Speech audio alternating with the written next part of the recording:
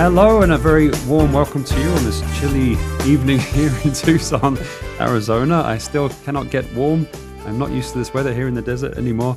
Welcome to Reason for Hope. Reason for Hope is a live hour-long broadcast which is dedicated and guided by, for the most part, your Bible questions. That's right, you can send your questions in on the Bible through our multiple platforms or email address, and we will get to those questions on the show. We delve into the Bible to find those answers straight from Scripture. So if it's a verse or passage of Scripture that you would like expounded upon, or maybe something you're even going through in your life, maybe worldviews and other religions, perhaps prophetic things, or really any honest question, as long as you know, we're going to delve into Scripture to find those answers. That's what we're here to do on A Reason for Hope. So we're very glad that you're joining us for maybe the first time or one of our regular viewers. You're all very welcome. My name is Dave Robson. I will be fielding those questions on all the platforms as we go along on our show. Also with us is Pastor Sean Richards. How are you doing? Rather warm, actually. You're warm? Yeah. Can I have some of that?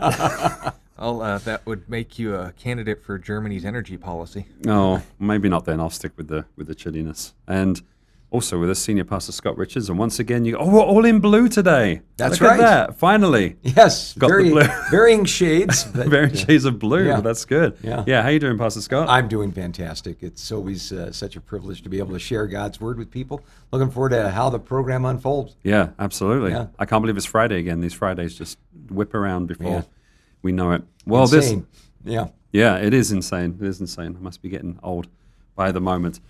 But so there are several ways that you can join us. As I mentioned, A Reason for Hope is a live broadcast Monday through Friday, 5 to 6 p.m. Mountain Standard Time here in Tucson, Arizona. And through the internet, of course, you can join us anywhere in the world, and we have people doing just that. So you're all very welcome, and we're glad that you're joining us and making the show really what it is. You can go to our website at calvarychristianfellowship.com. If you follow that Watch Live tab right there, that will take you to our live page. When we're not on air, you'll see a countdown to the next broadcast, which will either be a Reason for Hope show or our regular services here at Calvary Christian Fellowship in Tucson. We have a Wednesday evening service and 3 Sunday morning services, which you can join us on these same channels to view, or come and visit us in person if you're in the Tucson area and wish to do so. The direct link for that is ccftucson.online.church, or once again, just follow the link from our calvarychristianfellowship.com website. On Facebook, search for Calvary Christian Fellowship of Tucson, or facebook.com/CCF Tucson. That's the direct link there. And we are live there as well. And as you know, Facebook, you can like it and share it around and comment there as well. You're probably familiar with Facebook. We have a mobile app. If you search for Calvary Christian Fellowship of Tucson in your app store, whether that be your mobile phone or mobile device, or even on Roku and Apple TV, if you have those devices, you can watch us on your big screen.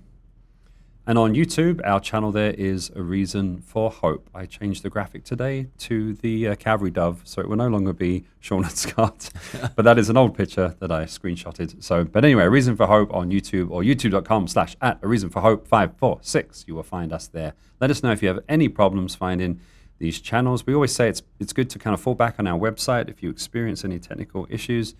CalvaryChristianFellowship.com is a great place to be. We kind of have the most control over that. But of course, you're welcome to join us on any of these platforms. Don't forget to like and subscribe and click the bell icon so that you get notified on YouTube when we are live if you wish to do so. You can follow Pastor Scott as well on Twitter. His handle is @ScottR4H, where he posts highlights from the show and commentary on world events and prophetic things and news things and funny things and serious things and things that make you go, whoa.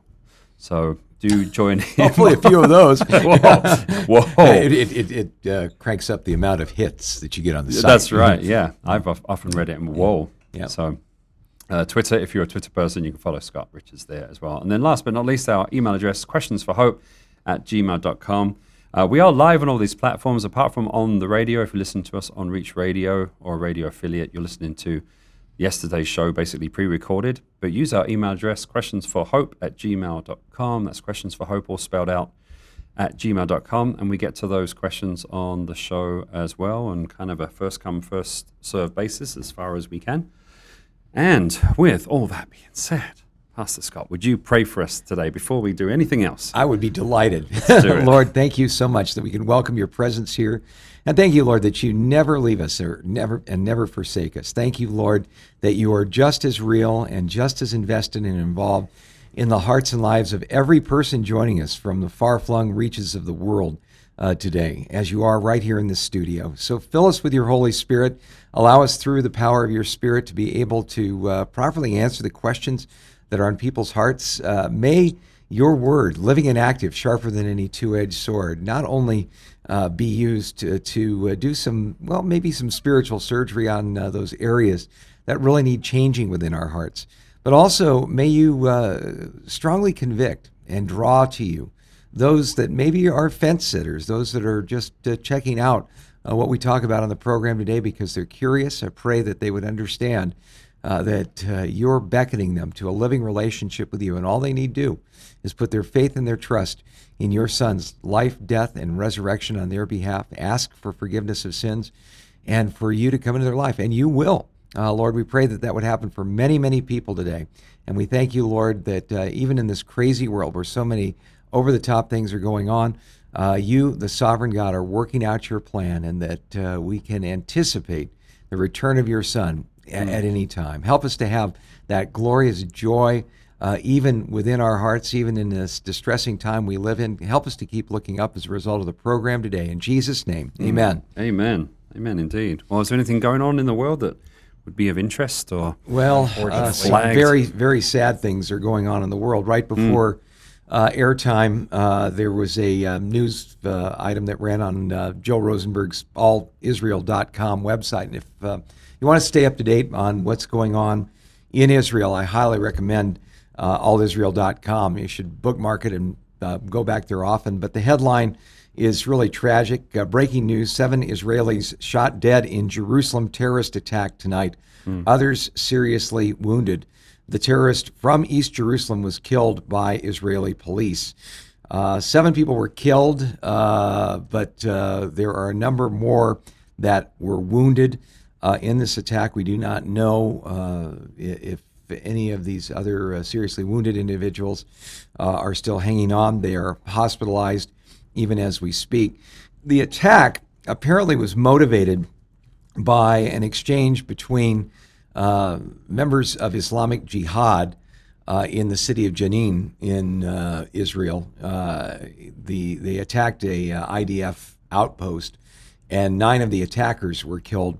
And so it does appear that this is a response to this attack.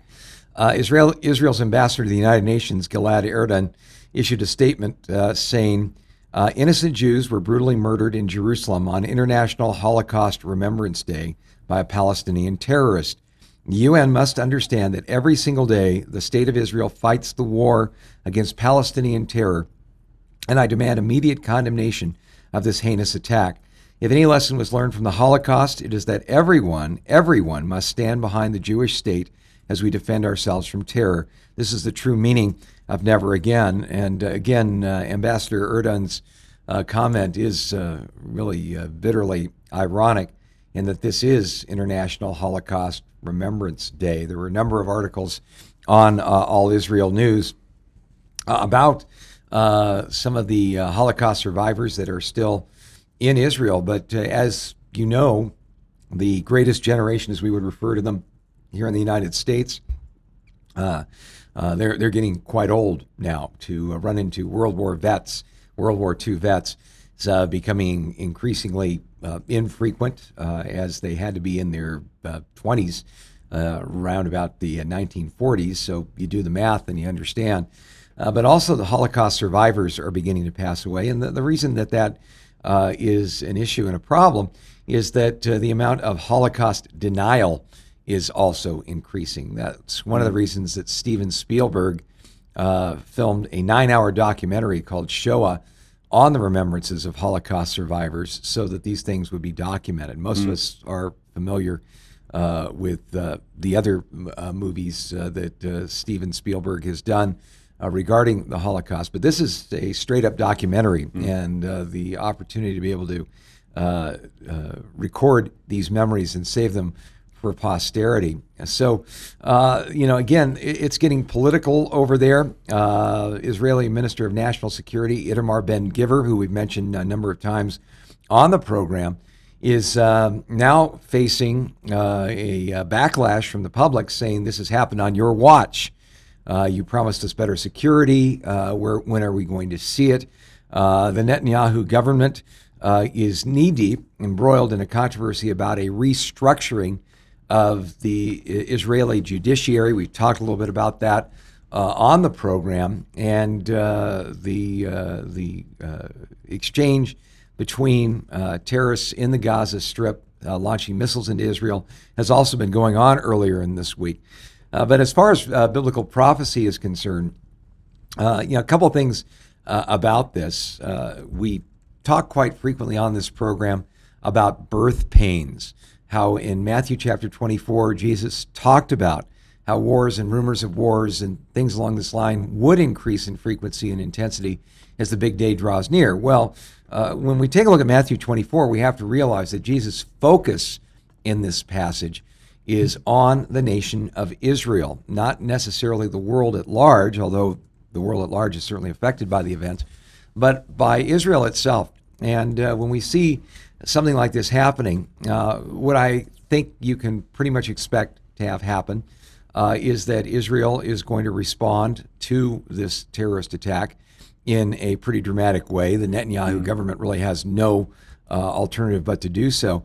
And interestingly, Israel's enemies are already responding to this attack. In the Jerusalem Post, the headline is Iranian media reacts to Jerusalem attack, highlights the martyrdom of the murderer. In fact, Israel's Tasnim News, which is sort of the media arm of the Iranian Republican Guard Corps, they were in the news earlier this week because the European Union is giving serious thought to having them labeled as a terrorist organization. Now, they consider themselves just to be a adjunct of the Iranian military, but because they are so deeply involved in planning and financing and executing terrorist activities across the world, even the EU, which is not what I would call rabidly pro-Israel in any sense, has called them out on all of this. Well, their media arm, Tasnim News, portrayed the terror attack as a possible revenge for the clashes, I should say, in Jenin that we mentioned earlier. Iran's Fars news service also reported about the attack. It was a little more general in its coverage. The place where this gets to be a little gnarly is that the report went on to claim that there had been resistance in Hebron in the wake of clashes in Jenin. Palestinian sources reported shooting at soldiers, the occupying regime as they describe it, north of Hebron. It is claimed that the Palestinians threw explosives device towards a Zionist military post near Jenin. Now that's near the northern West Bank. Hebron is in the south. We drove past Jenin when we were on our Israel tour not too long ago. Tasnim also reports the, quote, joy of the Palestinian people after the Great Resistance operation in occupied Jerusalem. Well, that's a very odd way of describing the murder of 7 people for no other reason than they were walking out of a synagogue on Shabbat in Israel.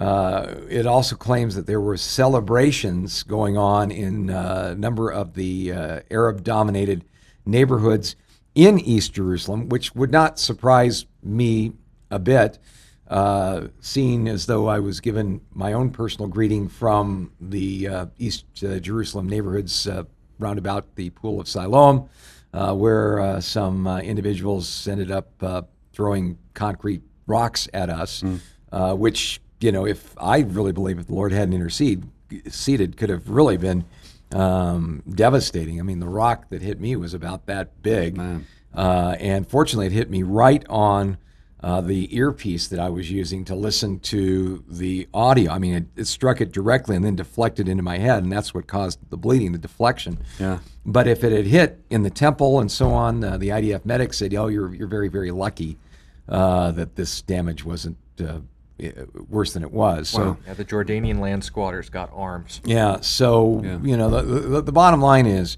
this kind of, to whom it may concern, hatred towards anyone who is not a Muslim in those quarters is par for the course. And so when it reaches a level like this, and then you have outfits like the Iranian media fanning the flames in Israel, saying that this was a great victory. In fact, they report that there are celebrations going on in Yemen right now. The Houthi rebels there are congratulating the Palestinian resistance youth in occupied Jerusalem. There are numerous stories on the homepage of several pro-Palestinian newspapers supporting the attack. The website, again, is blaming this attack on the confrontational strategy that Netanyahu's government has taken against the Palestinians. So, to translate into English, the reason 7 Jews were killed is because Jews exist. Right. Yeah.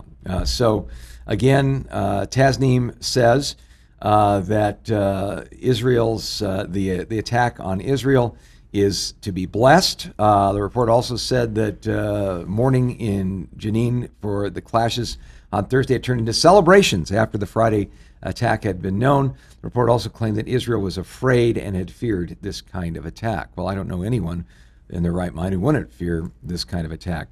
But I think what we may be seeing as a result of this is, once again, this acceleration in the region. You're going to see Israel respond in a very strong way. They're already responding to the rocket attacks from Gaza with targeted strikes within the Gaza Strip. But I think you're going to see, just on the basis of the fact that this newly formed Netanyahu government, including people like Itamar Ben-Gvir, are going to have to show the Israeli people that there is security and that there is stability there, and that people who do such things are not going to get away with it. One other detail on all of this: the parents of the attacker have already been arrested by the Israelis. And one of the reasons they do that is because it is the policy of the so-called moderate Palestinian Authority, the one that our government negotiates with and considers a partner for peace, to pay the surviving parents or families of individuals who were killed in so-called martyrdom operations, like this murderer who killed 7 people walking out of the synagogue.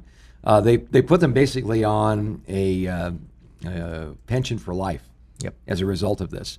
And so there is talk already about what to do, how to cut off those kind of funds, how to make the Palestinian Authority pay for this encouragement of terrorism. But by all means, we definitely need to be praying for the peace of Jerusalem right now. I do think we're going to see an acceleration in events. I think Iran has been spoiling for something like this for some time. And if Israel responds in the way I think they're going to respond, I think you will see Iran, through its terrorist proxies controlled by the Iranian Republican Guard Corps, responding in kind to the people in Israel. And just a note, the financial incentive for jihad attacks has actually been declared illegal as of last Thursday. So they are at least passing legislation on the Israeli side, but as you know, the independent PLO functions as a law unto their own. So yeah. Wow. Thank you for sharing that.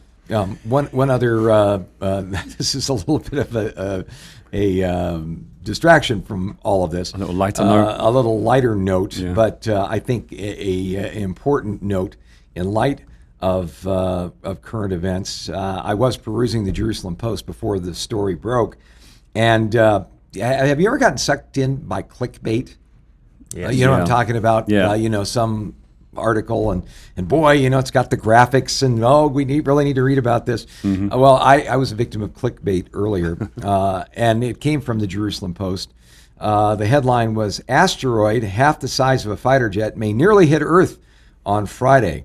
An 8-meter wide asteroid is scheduled to impact or come very close to Earth, just 1,000 kilometers or so above the Earth. NASA said this is a very close encounter of an asteroid. Normally, when they talk about close encounters of asteroids, they talk about asteroids that will come as close as, say, the distance to the moon from Earth. They'll say that is a near miss on a cosmic scale. Well, this one is going to actually only be around 6,000 miles above the Earth. By last calculation. They're not really sure exactly what's going to go on with it. The disconcerting part of all of this is that this asteroid that is going to come this close to Earth is traveling about 8,700 kilometers per hour.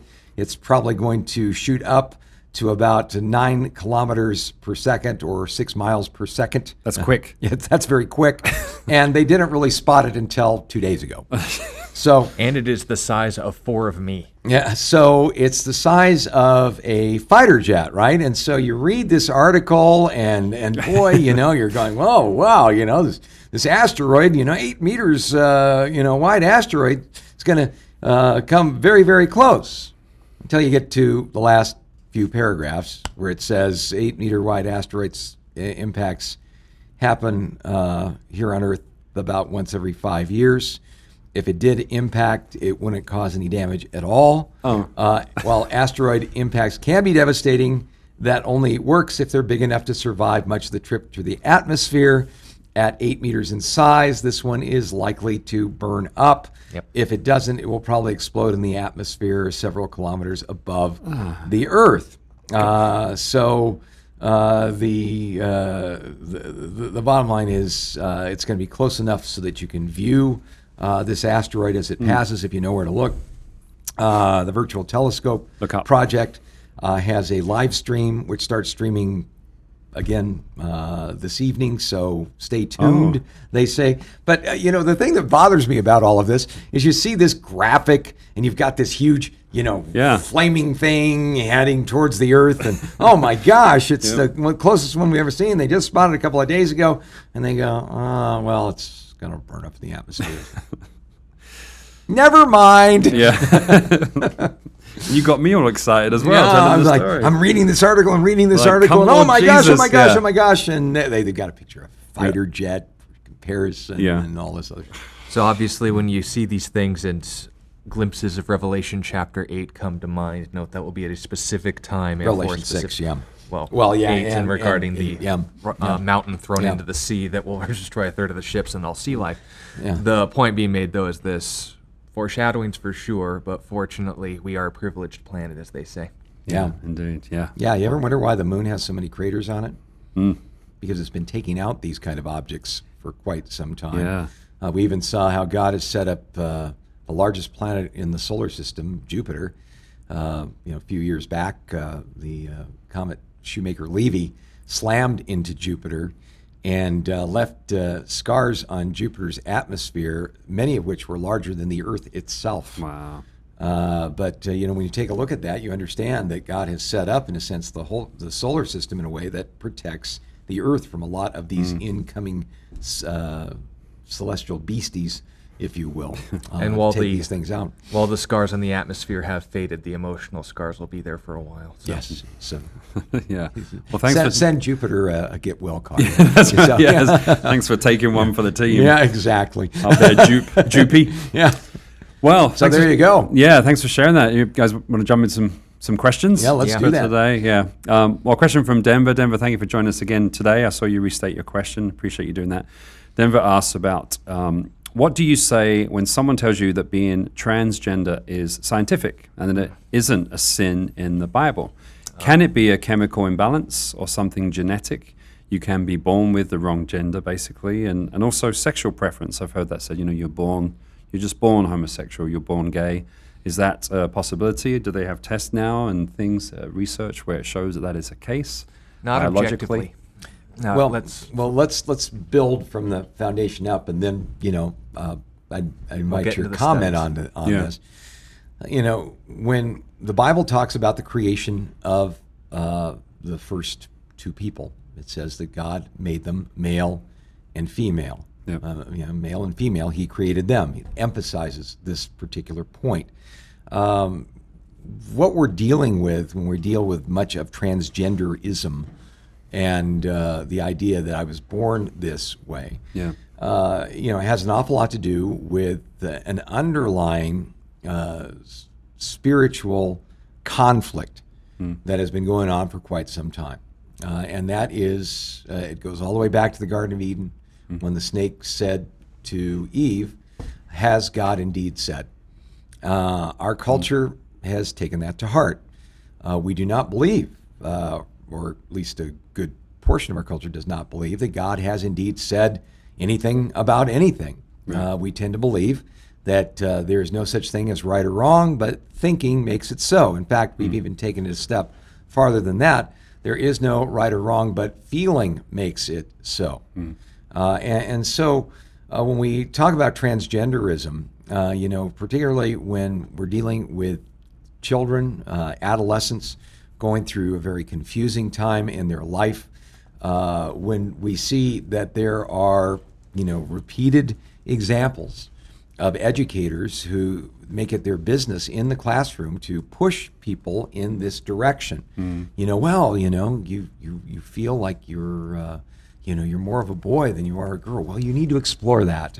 And the repeated cases where, we find that such educators go out of their way not to inform parents about such things and promote this gender confusion by insisting that a person be called by their preferred pronouns. Yep. In other words, your genetic endowment given to you by God is superseded by your preference. And what that really kind of comes down to is one fundamental question. Has God spoken to us? Right. Has God decided what reality is all about? Now, if God hasn't spoken to us, then your opinion, my opinion, your feeling, my feeling, it's all on the same level of validity. And I think when we see even something as fundamental as are you a male or a female being thrown up for serious question, even by scientists and physicians and pediatricians and so on, what we're seeing is that there's an underlying philosophical battle, dare I say a spiritual battle that is going on. One of the most interesting things that the Apostle Paul said about the last days in 1 Timothy chapter 4 is that in the last days there would be those who would turn away from the truth and be seduced by doctrines of demons. That is the term that is used there. We get a lot of questions and there's a lot of conversation about spiritual warfare on this program, and it's usually about, I'm worried, I'm going to run into somebody who's talking in another worldly voice and throwing up pea soup, and Satan's going to get me, and so on.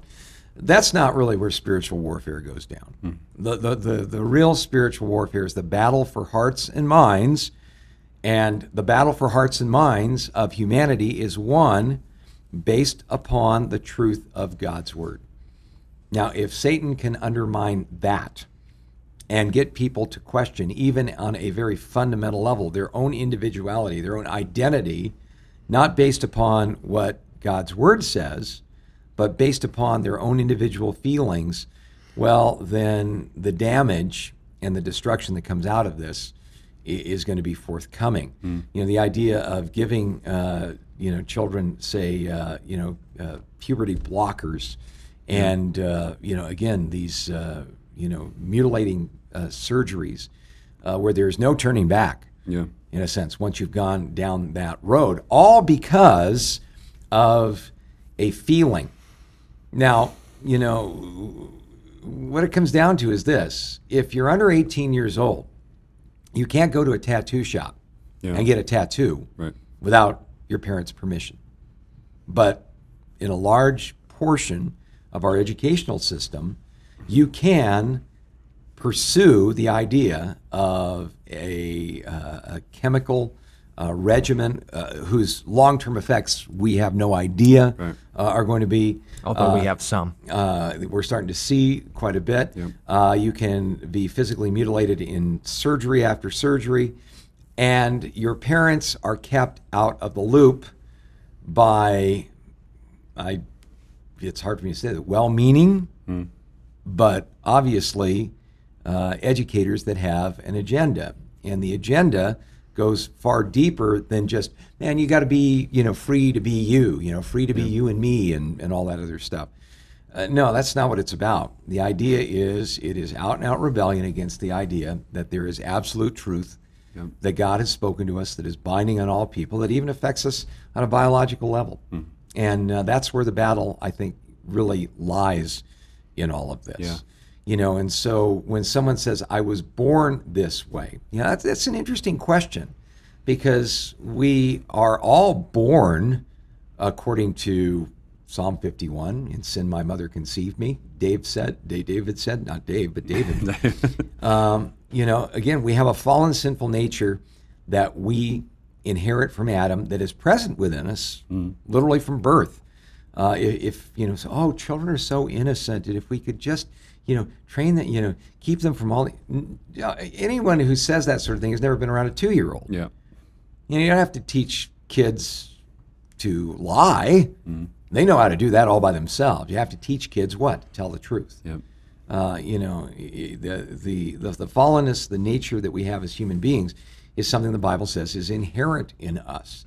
In Adam's sin, we all fell, according to Romans chapters 5 and 6. Paul goes into quite a bit of detail about all of that. Which no more exempt them from their need for the gospel. Notice, not a subhuman status, their need for the gospel, than someone who was born with a proclivity towards kleptomania or a proclivity towards heterosexual lust. So could we say that part of that fallen nature means I'm bent in a certain direction towards certain areas of fallenness? Absolutely. It certainly can mean that.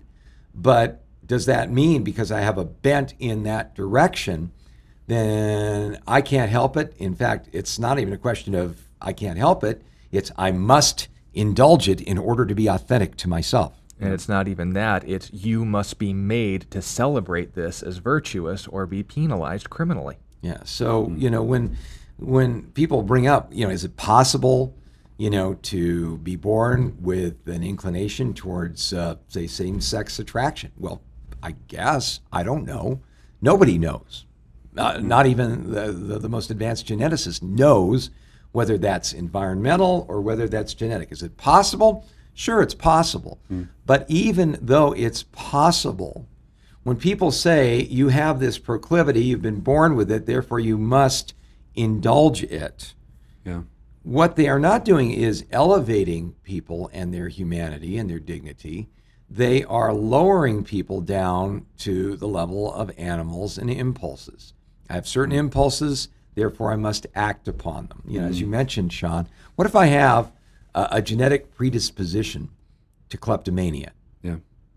Can I then, if I get busted, lifting, I guess it'd have to be quite a bit these days, because I guess you get away with $1,000 or something like that if you steal it from Walmart and they don't go after you. Or in blue states. In blue states. California, they certainly do. We don't recommend that or endorse that. But say I go ahead and do that, and the state of Arizona, the fine police here arrest me and put me on trial. I said, well, I can't help it. You see, I was born a kleptomaniac. You're being a kleptophobe. Yeah, you're afraid of my lifestyle where I want to relocate other items from other people to me. Yeah. You're just being true to you. I have to be true to me. Who are you to put your trip on me? Well, the average person goes, I seem to remember something about thou shalt not steal. Well, who said thou shalt not steal? Why is that bad? Yeah. Why is that morally, culpable? Well, we deep down inside know. And I think God has given us this as a part of being made in the image and likeness of God, that this hey, you do your thing, I'll do mine, whatever, if we meet in the middle, it's groovy. It just never works. The idea that somebody might feel like they want to appropriate your car that you've worked hard for and paid off and stuff like that, just because they feel, you go, well, that's wrong. Well, why is that wrong? What I think we're seeing is a bigger issue, and the root issue of it is the issue of is there absolute truth? Right. And Jesus settled that issue when he said in John chapter 17, sanctify them by the truth. Thy word is truth. Now, why do I believe that? Because not only did Jesus claim to be the God who's revealed truth, he claimed to be the embodiment of truth. He proved that he was the embodiment of truth by dying on a cruel Roman cross and rising from the dead in a moment of history. I think with those credentials, I can take him seriously. Yeah.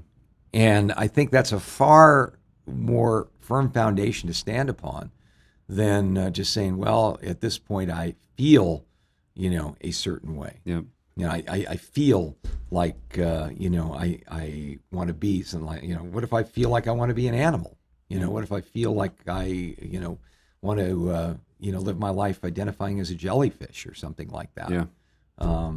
Where do you draw the line? Well, Right. you don't draw the line unless you have some basis for morality and reality, and fortunately, that's what the Bible gives to us. Yeah. So Amen to you're going to that. say, Sean. Yeah, and as far as the scientific aspect of this, when people say there's studies and it's proven scientifically that this is normal, what they're doing are referencing the works of two people, both of which were monsters and frauds. The first is a man by the name of Alfred Kinsley, and the second is a man by the name of David Money. Both of these doctors and their efforts in essentially normalizing deviant sexual behavior were done through the experimentation, taking a stick, by the way, from the works of Josef Mengele from the SS experiments at Auschwitz.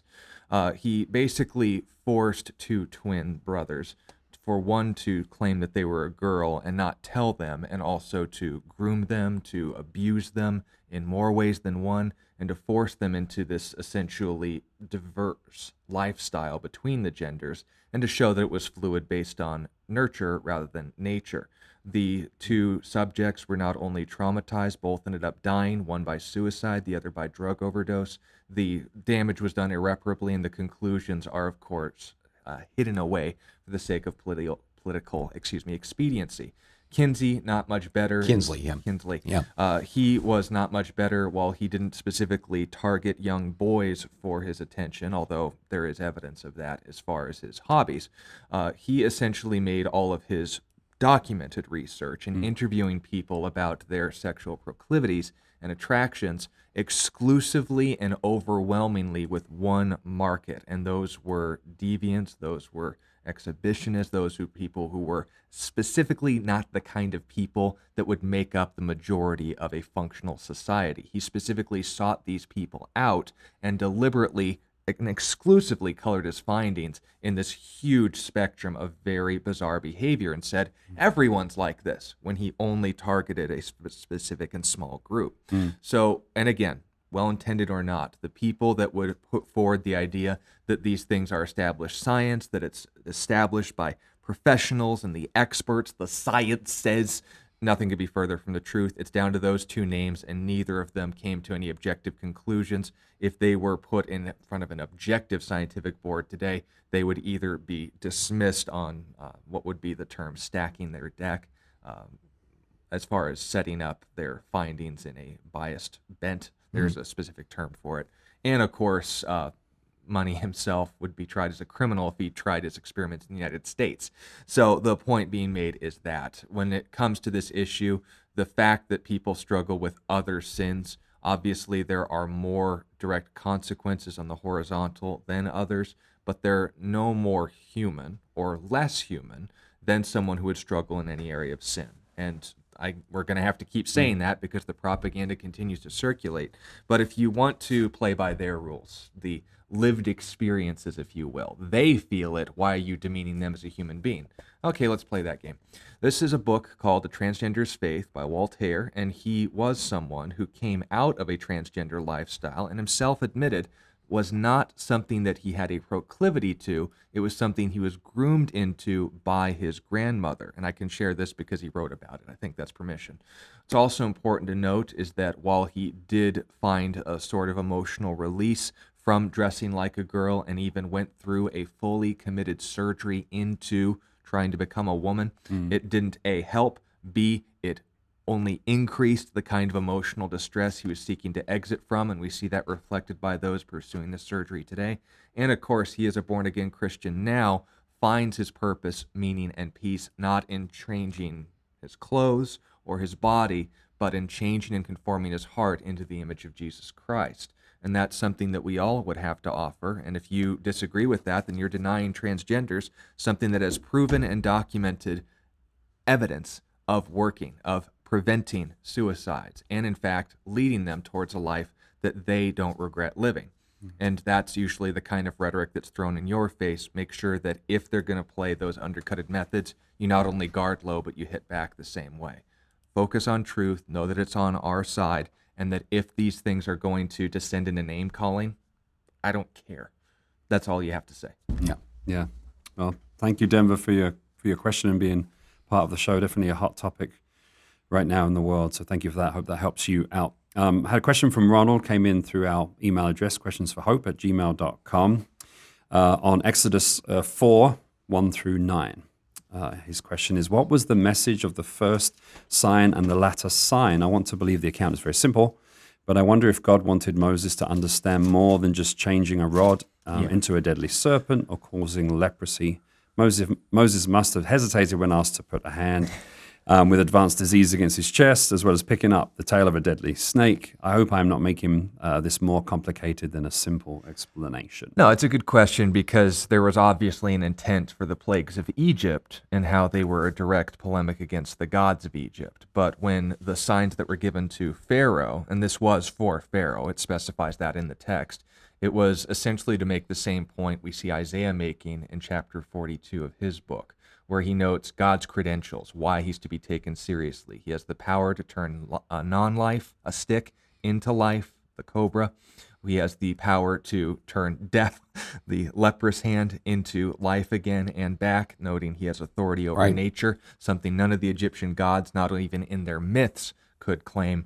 And of course, in the other signs as well, pouring out water and turning it to blood. There were other signs too, not necessarily to dismiss the pagan gods yet, but to show Pharaoh that he was a real God, that he was capable of doing things and that he ought to be listened to on that basis.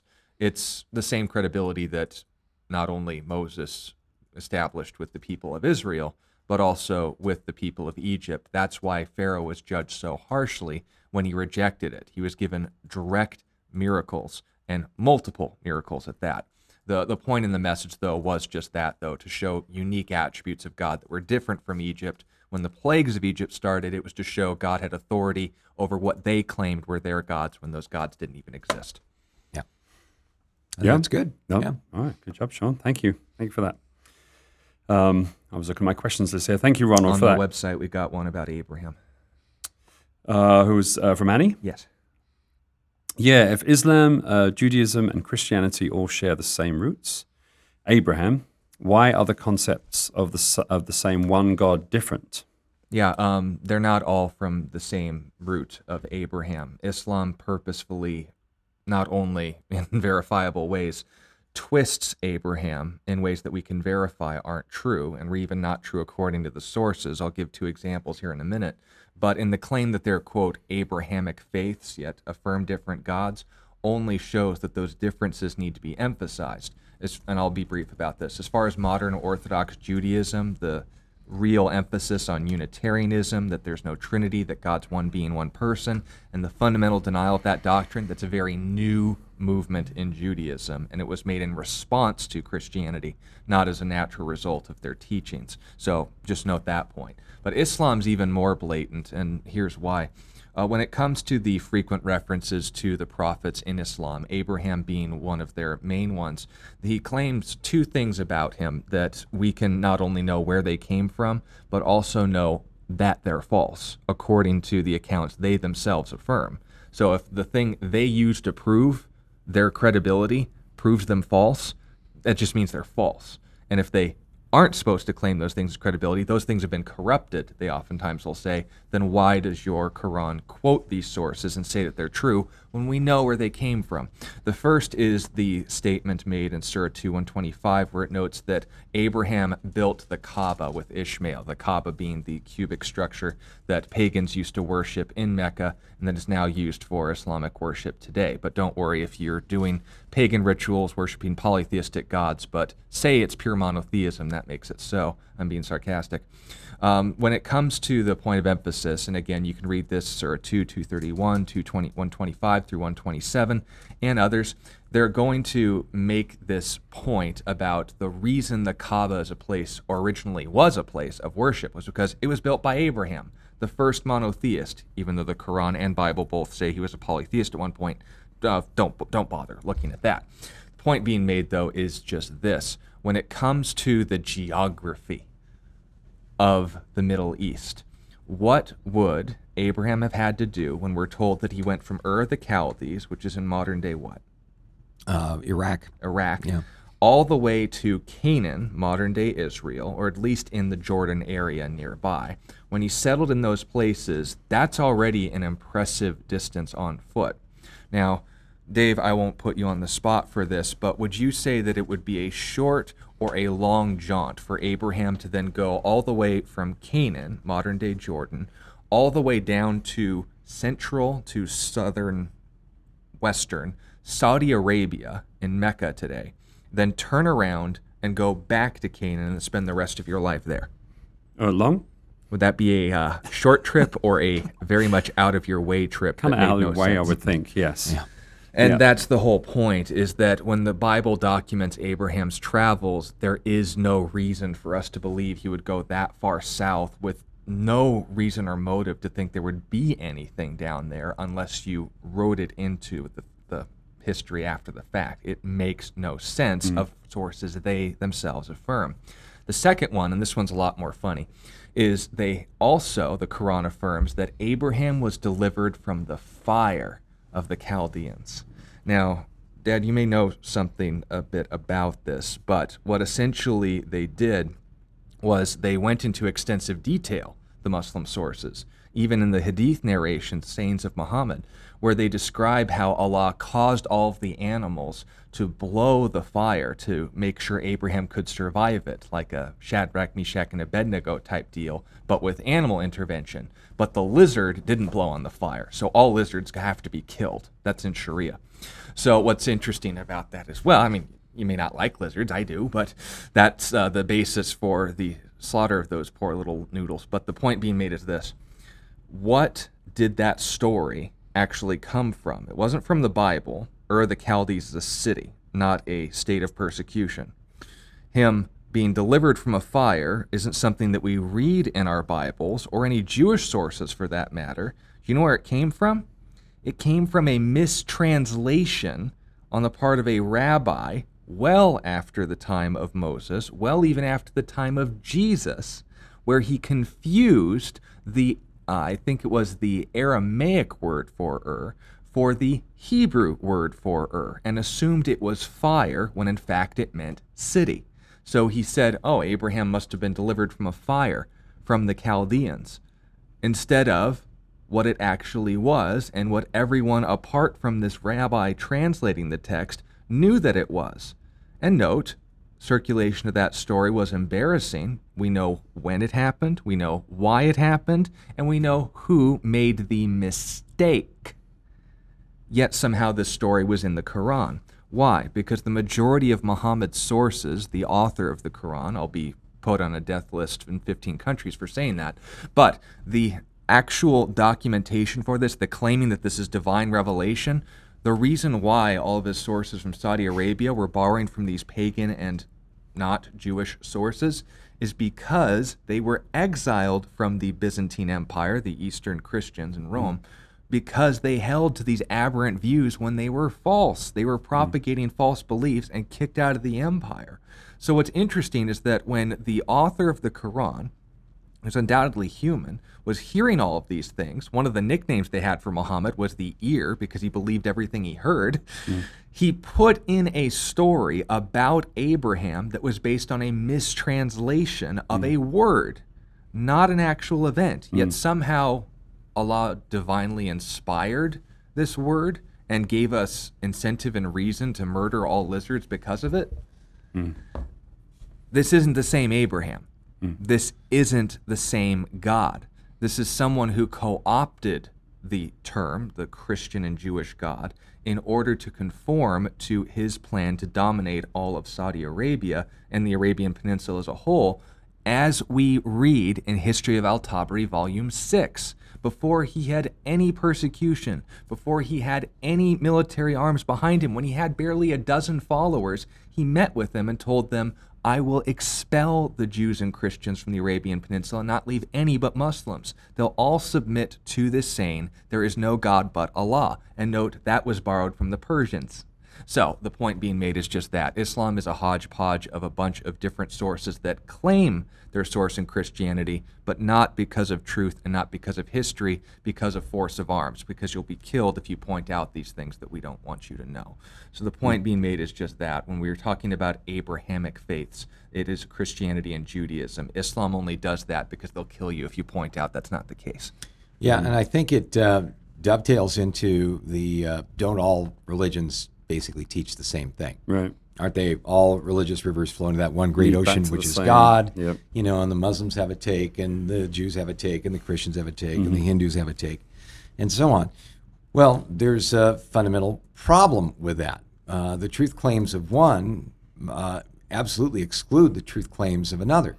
If you go to Jerusalem with us and go up on the Temple Mount, you'll see a structure called the Al-Aqsa Mosque. The Al-Aqsa Mosque has written on the outside of it in Arabic, God is not begotten, neither does he beget. Well, that creates a real problem for us when we read John 3:16. For God so loved the world that he gave his only begotten Son, that whosoever believes in him should not perish but have everlasting life.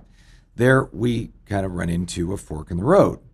Now, the truth claims of Islam and the truth claims of Christianity, logically, may both be wrong, but they both can't be right. Right.